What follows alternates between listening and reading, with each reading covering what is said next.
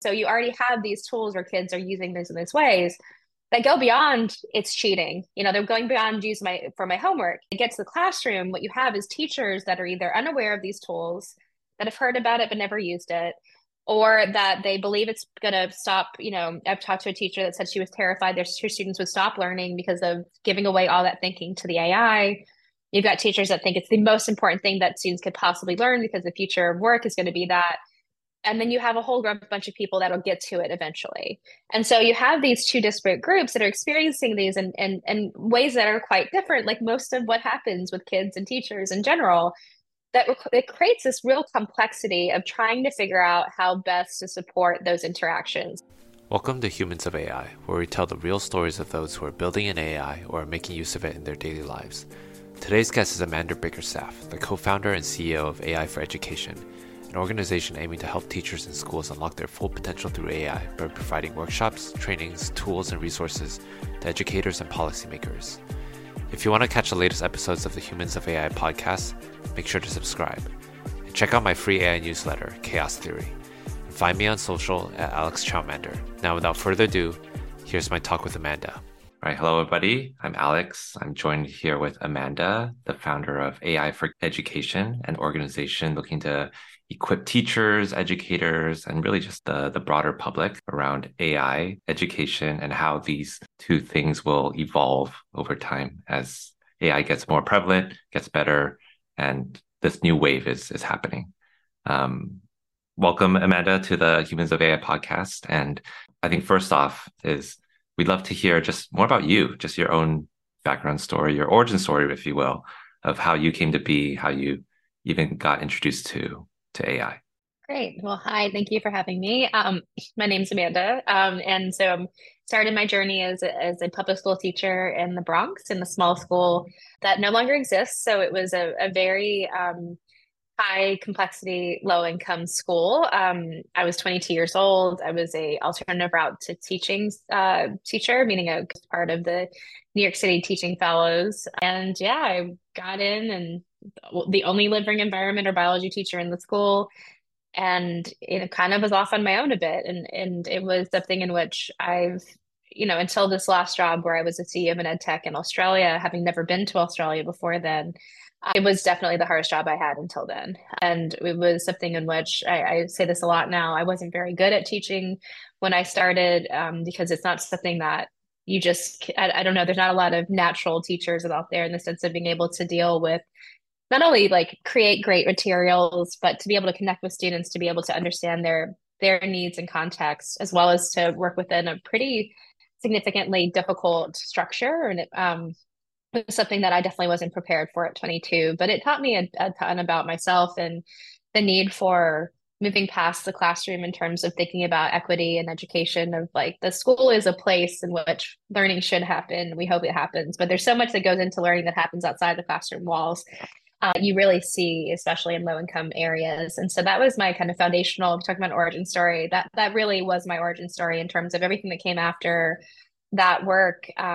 Has really guided me to today. I joke I've had like every job in education, including like where I one time had I felt like it was a very Devil Wears Prada moment where it was a board meeting for one of the jobs, one of the foundations that I was working for when I was in grad school. And they're like, it's someone's birthday. Amanda, go find a cake. And, I had to like run around NYU trying to find a cake before there were smartphones.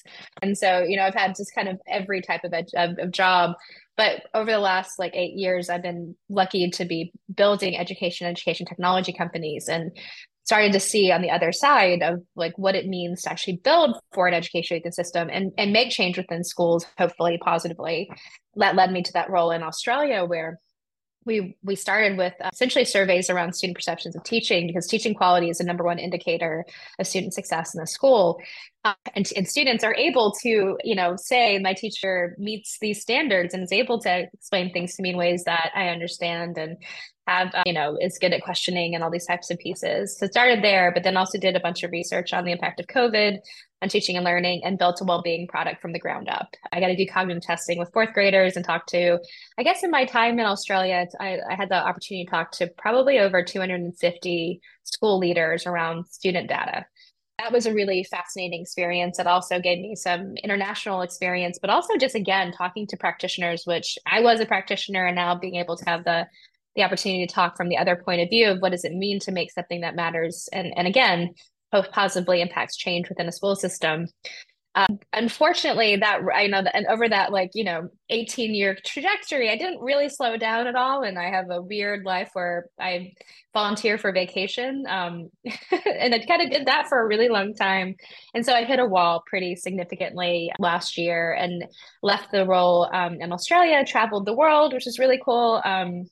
Got to kind of refresh and get to a place where it was time for my next role and.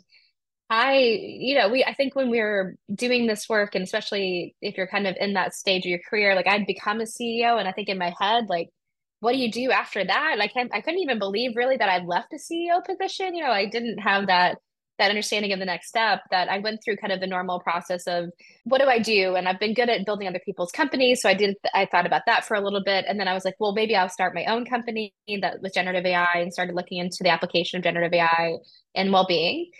But the first time I used ChatGPT, I started a company. I started AI for Education, just to help get some practical, knowledge out there about what AI was. Because the first time I used ChatGPT, and if you've heard me talk before, I hate rubrics. I mean, as not only a teacher but a former instructional designer and someone that built 600 rubrics in 20 months, I am still a broken human being from that. By the way, like the formatting and it's so important, but it's also so difficult to do this, especially when you want to do this consistently and well for your students.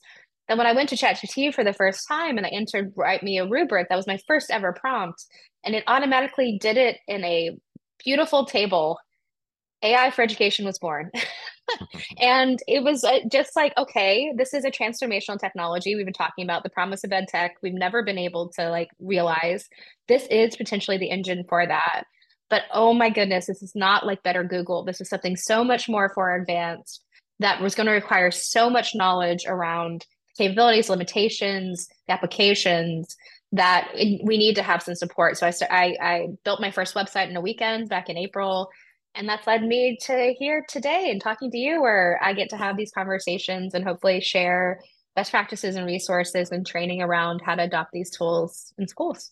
Yeah, I mean that's awesome. I Central to your story was this element I picked up on where I think trying to drive more equitable outcomes or equitable learning experiences for students, right? Whether that they be in more unfortunate type of situations that just prevent them from getting access, getting the type of care, attention, even just the resources, right, to learn at their pace that's more customized to them, maybe. And if anything, I think this new AI wave, well, one, right, we've heard broadly speaking, like, oh, this is like a democratization of technology of AI and ChatGPT for sure, like put this tech in front of the masses, right? Such that my parents, my grandparents are saying like, oh yeah, I played around with this type of thing, or I've at least heard about it. So I think when you're at that moment, it's like, okay, some type of inflection point is happening. One thing I'd love to hear more about is especially the role of AI in this moment and how you're seeing it even today start reshaping the classroom and how teachers are trying to make sense of, even embrace, maybe even reject what's happening in AI. Could you shed some more color for that? Yeah, I mean, so to your point, this is the fastest consumer-facing technology of not just our lifetimes, but of the world's history. It took Facebook almost a decade to get to 100 million users. It took less than 6 months for ChatGPT to get 100 million users. And so this is something in which the time scale is 20x faster. And when Facebook's first came out, it wasn't a very good technology, which I mean, and so when ChatGPT has come out, it also is not a very good technology, which we don't often talk about in the sense that these tools are a year old essentially to the place in which they have worked, even possibly consumer facing, and they have been launched widely.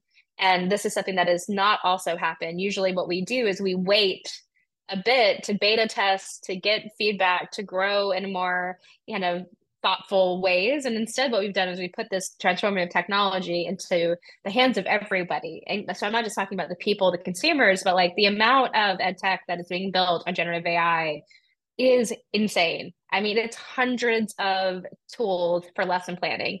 It's hundreds of tools for grading and other use cases like bots for tutoring. There's probably over 100 that are just like individual education technologists that are building them themselves. And so I think that this is a really interesting time because the balance here is that this is not only brand new, but it also is very early. And so you don't usually buy something that only works 80% of the time. You also don't usually buy something that can be harmful to you in a biased or ungrounded stereotype type of way. But we are right now. Like, I bought ChatGPT for to be able to do this work, and I used ChatGPT for Vision. And it essentially kind of, talked about what I looked like and like who I was and like how professional I was and said that someone else would be a CEO, not me. And like I'm paying for that tool to tell me these things. And I say that because when you think about the classroom is a really unique place where there are a lot of important interactions that happen there, but it also is only one part of teaching. And so you've got students, and if you're a high school teacher, you've got five classrooms a day. Students are moving around. They've got work at home. They've got internships. They've got what's happening outside of the classroom. And you talked about equity. You've got some parents that are very front-footed on technology, some are not. And so what's happening is students are coming into the classroom with all kinds of different knowledge and conceptions of what AI is. And so 84% of people had already used AI in some way before they even knew it. So it's in your phones, it's in the apps that you use, it's in education technology. So you already have that, but it wasn't an explicit way. And so now that you have ChatGPT or Snapchat AI, or it's the Meta, Facebook, and Instagram fake Kylie Jenner or Mr. Beast, like those things are happening in those students' lives. And character AI is another example where it's 18 million avatars you can choose from. It's primarily targeted at Gen Z. It's already in the top 200 websites visited in the world, and people spend more than around 2 hours a day on it. And so you already have these tools where kids are using this in these ways that go beyond it's cheating. They're going beyond use for my homework. So that's what's happening in students' lives. And that's happening pretty unfettered, meaning like it's happening without a real knowledge of exactly what's going on. And then when they get to the classroom, what you have is teachers that are either unaware of these tools, that have heard about it but never used it, or that they believe it's going to stop. I've talked to a teacher that said she was terrified her students would stop learning because of giving away all that thinking to the AI. You've got teachers that think it's the most important thing that students could possibly learn because the future of work is going to be that. And then you have a whole bunch of people that'll get to it eventually. And so you have these two disparate groups that are experiencing these in ways that are quite different, like most of what happens with kids and teachers in general, that it creates this real complexity of trying to figure out how best to support those interactions. And so I think that what you see is a lot of early adopters still, even though it's a year next month that this tool has been released widely, but you still see a really chunky, like early adopters, some teachers really infusing this into their classrooms that are rethinking their pedagogy, that are teaching around AI literacy. But then you have a vast majority of unstructured, like of no structure or no support around these tools, and students are left to their own devices. And then you see them using them in very chunky ways. So I think that all goes to this place in which we're in this really kind of wild west moment in time. You talked about an inflection point. I don't ever remember in my life of being a part of an inflection point. And I've talked to some people that can remember certain times where someone talked to me recently about cable TV moving from like where we went from these big, ABC was the only, these big five or whatever, and moving to cable TV that actually felt like an inflection point that things were going to change a lot. But I haven't experienced that. But right now it's so fascinating because it's happening in our schools, and it is happening at such an uneven rate and in such a diverse manner and with very little support from policy, from federal government, from even philanthropy or other kind of frameworks, that it's still, again, here is this tool that's transformative, and either use it or don't, but like it can't be ignored, and you just have to figure it out on your own. Would you say that it's been a universally accessible type of tool technology for most people or for students? because one example that comes to mind is as you're seeing this rise of AI generated content, essays, written work. Well, in the education setting, right, teachers will still want to assess the student's ability to understand topics, from thoughts, long-winded writing, and they're relying on some tools to even detect whether AI was used or AI was part of it. But the results of that early on is that these tools aren't actually that reliable, that they actually perpetuate several biases, especially if you're a non-native English person, speaker, and you're writing something, even if you are genuinely writing from your own voice, your work could be flagged as AI generated. So like, has it lived up to the messaging around like, hey, this is now truly democratized, this is universally available, accessible, and useful for everybody? So I'll take the first part of the question before I get to AI detection because I have opinions. We talked about hot takes before we started. I definitely have some on those.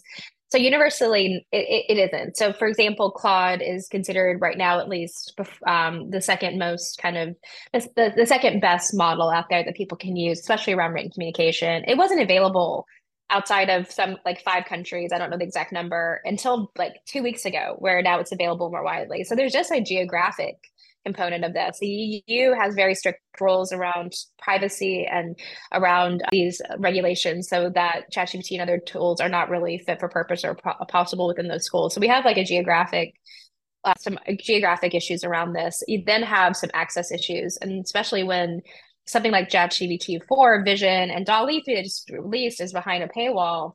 Those tools like are really interesting and transformative that most people can't afford. You then look at like who has access to this as students and as teachers. And what you're going to notice is like everything is that like cultural capital and like the ways in which we disseminate knowledge between ourselves, that some people that really adopt this, their kids will use it, or the kids will get their parents to use it, or the other way around. But there isn't any kind of, we're not at, we're not at like the capacity where this is a tool that's used consistently and across generations. And I think it's actually a good thing. And the reason I'm going to go to the second part is these tools are the worst they will ever be, and they continue to be the worst they ever be every day.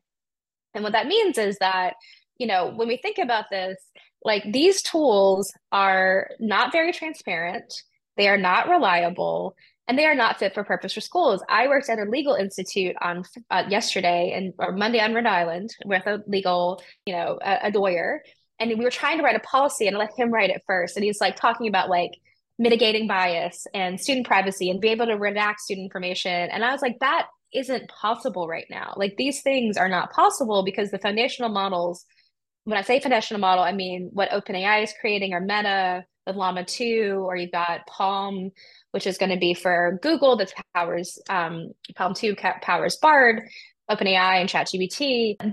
These systems are really, really not transparent. And so recently there was a Stanford, they're doing some great work. They released a foundational model transparency index last week. And it gave these 10 foundational models that every generative AI tool is built on top of pretty much, and said, how does this work in terms of how you created it, the upstream? How does it work in terms of the model itself and like how you trained it and how it works? And then how does it impact? Like who's using it? How they're using it? Who's building on it?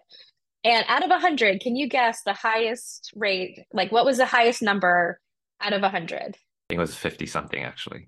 54% it was Llama 2 Meta's open source model. And there were 18 indicators, a lot around training data, which causes bias in the systems, around impact usage, downstream effects. 18 of those, not one could do. Not one could have had a response to it or did it. And so this technology is so, so brand new, right? It is so in this unreliable state that we have to be incredibly cautious about what we do, because there are no x-ray glasses to say, hey, Alex, that's AI work. And when people tell you that, they are telling you it's BS. Sorry, there's like no other way to say it. Not only is it BS, there's no true digital signature. And I've talked to some people about that. There's no true digital signature. There's no watermark. There's no ability to like go and say that like anything is truly AI written. There are signals that say this is something that a kid probably didn't do that you would see in normal senses. But what we see is that not only are AI detection tools the same way that the tools are unreliable and they have their own biases. So, for example, that you said, they more likely penalize non-native English speakers over and over and over again. People that like purple prose or like really try really hard to have the perfect construction, that looks like AI. And that there's anywhere, and the accepted rate from these companies is like 1%. They're okay with it being of you accusing a kid of cheating 1% of the time. That's okay to them, which is, in my mind, not okay. And it actually is like completely damaging. And then on the other end, between 15 and 20% false negatives, which means that kids that are good at doing this and are creative and are using multiple tools and rewording are scot-free. They get through every time. So it doesn't just not mean that they're not like having you false accused, but the kids that are going to be good at doing this are going to get through every, like most times. I won't say every time. And so I think that this is really important. So we have one sense that these foundational models themselves, again, are the worst they will ever be right now. They are not fit for purpose for schools. They're actually not designed for schools. They're not designed for education. Even though the dip in July for OpenAI, everyone's like, oh, the hype cycle, whatever. What they found out is most likely because kids were using it to study or homework. And then it went back up, that they know this is a common use case, but it is not an area of focus. They're not trying to design directly better tools, and these are not fit for purpose. And anything that's being built alongside it around AI detection to try to help teachers catch this inappropriate use are in themselves ineffectual. And so this idea right now of like where we are and what we have to think about is like, how do we find the balance between, we can't ignore these tools because they are part of our lives and they will continue to be part of our lives, and the opportunities and upsides, which you talked about, democratization of building and being a computer scientist for the first time, are enormous. And then the other end, though, that the potential harms of these tools, the lack of reliability, the amount of things that are clearly biased, and not just global north biased, but sometimes I feel like they're American biased, and that they are going to be potentially harmful in other ways that we can't understand yet, is that there has to be something in the middle. Like, where do we find the space in the middle where we're teaching about AI literacy and critical use of these tools so that people can make good decisions about where the value can be had and where the harm can be mitigated? And if we don't do that, we're stuck. Yeah. One thing I certainly believe that you probably have the most freshest insight in is around how teachers are responding, how new pedagogy is being formed to right either incorporate AI into the teaching curriculum, be aware that AI is likely going to be used by students left and right, and but still want to like achieve good learning outcomes. So I'd be curious to hear like from as you're talking with educators, teachers, and everyone, like what are some of the emerging ways that teachers are trying to make sure that the classroom is still a good place to learn. I mean, it's so interesting because it is like such a fascinating time. And, teacher, we're coming off of COVID fatigue. We're coming off from the largest, we're a part of the largest teacher shortages that we've experienced. Schools have not been made a better place in my lifetime. We keep making it a harder place and a more difficult place, both for students and teachers. And I think we sometimes forget teachers in that moment where we absolutely should be focusing on students, but it is not a one-way place. Like a teacher and a kid work together, and the best classrooms are where there is a tight, relationship and interaction, and where teacher well-being is so is student well-being, usually like these things like come together. And so right now, what's really interesting is that we have teachers and leaders that are taking these opportunities to rethink pedagogy, and to start thinking about it. But I'll start with the kind of low-hanging fruit. The low-hanging fruit is teachers spend on average, let's say, between 6 and 10 hours a week of doing stuff that has nothing to do with teaching directly. Meaning that the moment in the classroom, which is what you're paid for, and you're paid for there's prep time that's built into your day. And there's also time for like lunch sometimes. Like, I mean, I ate lunch sometimes as a teacher, not every day, but I manage it sometimes, and professional development. But what happens is there's a lot of like additional labor around answering emails, communications, paperwork. attendance, these like supporting students' special needs, which is very important, but takes a lot of time, and grading and marking. And so, there are all of these really, really large amounts of work. Like I always say that the teacher's work week doesn't start on Monday, it starts on Sunday. Like you have like usually like your Sunday afternoon is grading papers or planning for the week or whatever. Like you're not even it's really not a 9 to 3 job 5 days a week, 9 months out of the year. And so the reason I say that is the low hanging fruit seems to be just how do we find productivity gains and how do we collapse the amount of time out of classroom? So the rubric example, it could have taken me 40 minutes to write that rubric, especially struggling with the formatting, et cetera. If I can do that in a minute and a half with ChatGPT and then in 5 contextualize it for my classroom, then I have saved time. Other places where can I save time? I can save time on that email that I really don't want to answer because I don't want to be a little bit, testy about it. Like, can I get a little bit of help in creating something more, more professional and not as maybe angry as I feel sometimes as a teacher? Or there are these opportunities to provide first draft feedback on something or to create really cool lesson plans or activity guides. Like we have a prompt library of 75 prompts that teachers can use in any chatbot. And a lot of them, the ones I love are like lesson hooks or exit tickets or these kind of small pieces that really can drive engagement that now I can differentiate because I can have 5 different lesson hooks when I could only think of one and I can pick the best one or exit ticket. One of my favorite anecdotes is that it was so good to have, a teacher use one of our tools in Queens and she didn't exit ticket. And so she got like 3 back. And her reaction was not, I'm going to pick the best one, but oh my gosh, I'm going to give all 3 to my students and I'm let them choose. So she's getting that extra step and allowing that to be part. And those are just like low hanging fruit. So there's a lot of tools out there that are doing that work, whether you use the chatbots directly, like with our prompt library or on your own, or you're using these kind of ChatGPT wrappers, which we call it, in the sense of like there's opportunity to do that work. So there's those pieces. And then the next step is like, how are we framing this in classrooms? And so how are we shifting traditional assessments to AI assisted or AI resistant? How are we leaning into the actual meaning of the 5 paragraph essay? Hate to tell every English teacher in the world, I am so sorry, but like we're gonna like a 5 paragraph essay is a construct. There's no reason it has to be 5 paragraphs. There's no reason it has to be a start and end and 3 in the middle.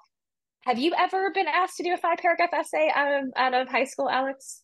That If is a anything, I've no. been That is I've been asked to write shorter, just get to the exactly, point. exactly. Just write your thesis statement in 3 bullet points, like, and then be able to talk about it. Like that's more of the real world. So how do we take that? And teachers are starting to think about how do I take that thing that ChatGPT can do better than I can as a teacher potentially, and take that and unpick the learning objectives, the goals, the intentions, and then build it back up in a way that students can use either ChatGPT in responsible ways to help drive their thinking and not just a cognitive offload, but also in ways in which I can't be done by a bot. So I think that more and more is happening. And you see that in types of assessments, you see that in teachers integrating, these tools responsibly in the classroom by modeling them or letting students use them to like do debate topics or to model conversations or to refine an idea to create mnemonics that work for them, all kinds of things that are really cool for them to do. And that is where I think it gets really exciting. But there's a huge but here. That is not 50% of teachers. That is not 80% of teachers. That's not even 30% of teachers right now. I think it's much lower than that, unfortunately, because it hasn't been this real push towards AI literacy for teachers and practical solutions for how to do this to save time and then to actually make the classroom more interesting, authentic, whatever you want to call it. And so there is a missing piece that needs to come not just from teachers, but actually through support from the bodies that can say, I'm going to give you an hour a week just to rethink how you're thinking about this or to practice or to try. I'm going to showcase, we're going to build our own prompt library of our best prompts. We're going to showcase the best student use, the best teacher use. I'm going to give a challenge every 6 weeks for us to come up with the best solution using AI for something. Like there's not enough of that yet to really get to the place where teachers are given the support because they need the support. We should not put this all on their shoulders to actually create a space in which this is valued which is supported, in which there are actually tools in place to help them build that literacy so that they can make that classroom better. Yeah, no, I mean, that's so many good points, and I'd love to actually really dive more into this. But in the interest of time, one thing I'd love to allow you to do is you're working on this organization, AI for Education, and I think the ambition and the vision is just so all-encompassing and many different things to tackle. But in short, if you were to give the 2-minute version of like what is it you're trying to do, what you're seeking to hope to accomplish, and even just maybe how people can get involved, what sort of help you could receive. Yeah, well, thank you. I mean, for us, we're focused on three things. So AI literacy for across the school community, AI ethics and policy. So how are we using this responsibly? And the third is AI pedagogy. So like that is and I think if you do all those three things in concert, they all support each other. So it's a cycle. Like these things, like if you're doing AI ethics right, you're building literacy, right? And then you're creating some spaces in which pedagogy can improve. The same way if you're doing pedagogy right, it starts to filter into the literacy pieces, et cetera.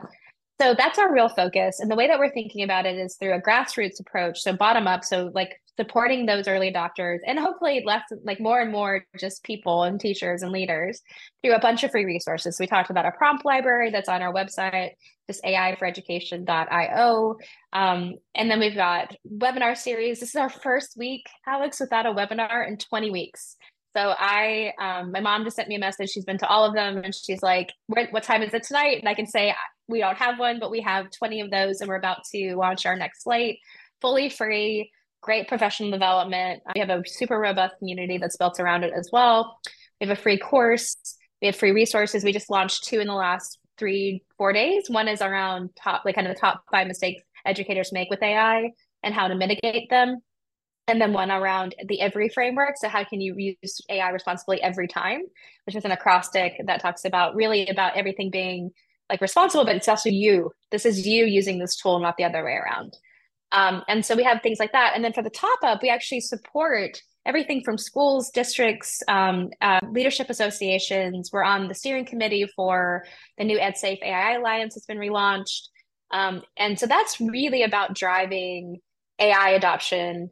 And so we work directly with these organizations to help them do that through workshops and PD. We're launching a train the trainer model because impact is the most important thing we could do. And unfortunately, I am not scalable, nor am I quantum. So I cannot be in two places or three sometimes because I'm really bad at my calendar at the same time. So how can we actually create a space in which we're doing something around those three pillars that you can bring back to your context because it's always going to be better. Like I could be your like cut through your tip of the spear in whatever way possible, or someone from AI for education as we grow. But then the only way that we're going to see real change management adoption of this is if you actually have that in your school with that capacity built and that, starting to build towards that expertise. So that's what we do. I'm always happy to chat. I'm very on LinkedIn, which I think is how I met you. We've put a bunch of resources up there pretty much every day. But we just really want to support the adoption of these tools responsibly and to make sure that we're keeping teachers, students, and leaders and the education ecosystem in the middle of this conversation because we have been ignored too much. They will let us be the major use case for ChatGPT and build us a toolkit with like that has 4 prompts only and 4 use cases and a couple FAQ, knowing that we are driving their growth. Like it needs to be more, and the only way we do that is if we come in together, we raise our voices, and we say this is what we need, or we're not going to adopt it because it's not safe. Amazing. That's the best way to cap off this podcast. Amanda, thank you so much for coming and just sharing your story, sharing about what you're doing, and honestly doing great work for equipping our teachers, the future students to really just embrace and be on top of the AI wave that's happening. So thank you again, and would certainly actually love to keep in touch to see what happens in the future for you even. Thank you so much and I appreciate it. And thanks to everybody out there listening. And your experimentation, your commitment, your knowledge, like it's all about your use as well. This can be democratizing. So If I have one challenge to everybody is like, go try, think through how you can use this and apply this to your own practice in responsible ways, and then share it. The only reason AI for education exists is because I decided crazily that I had something to say, and then I said it, and people have found value in it. But there's so much room for people that have really good ideas about this to share this right now, because there's no reason that we can't all have a voice in this moment. For sure. All right. Well, thank you, Amanda, and have a great rest of the week. Thank you so much, Alex. Hey, thanks for listening to Humans of AI.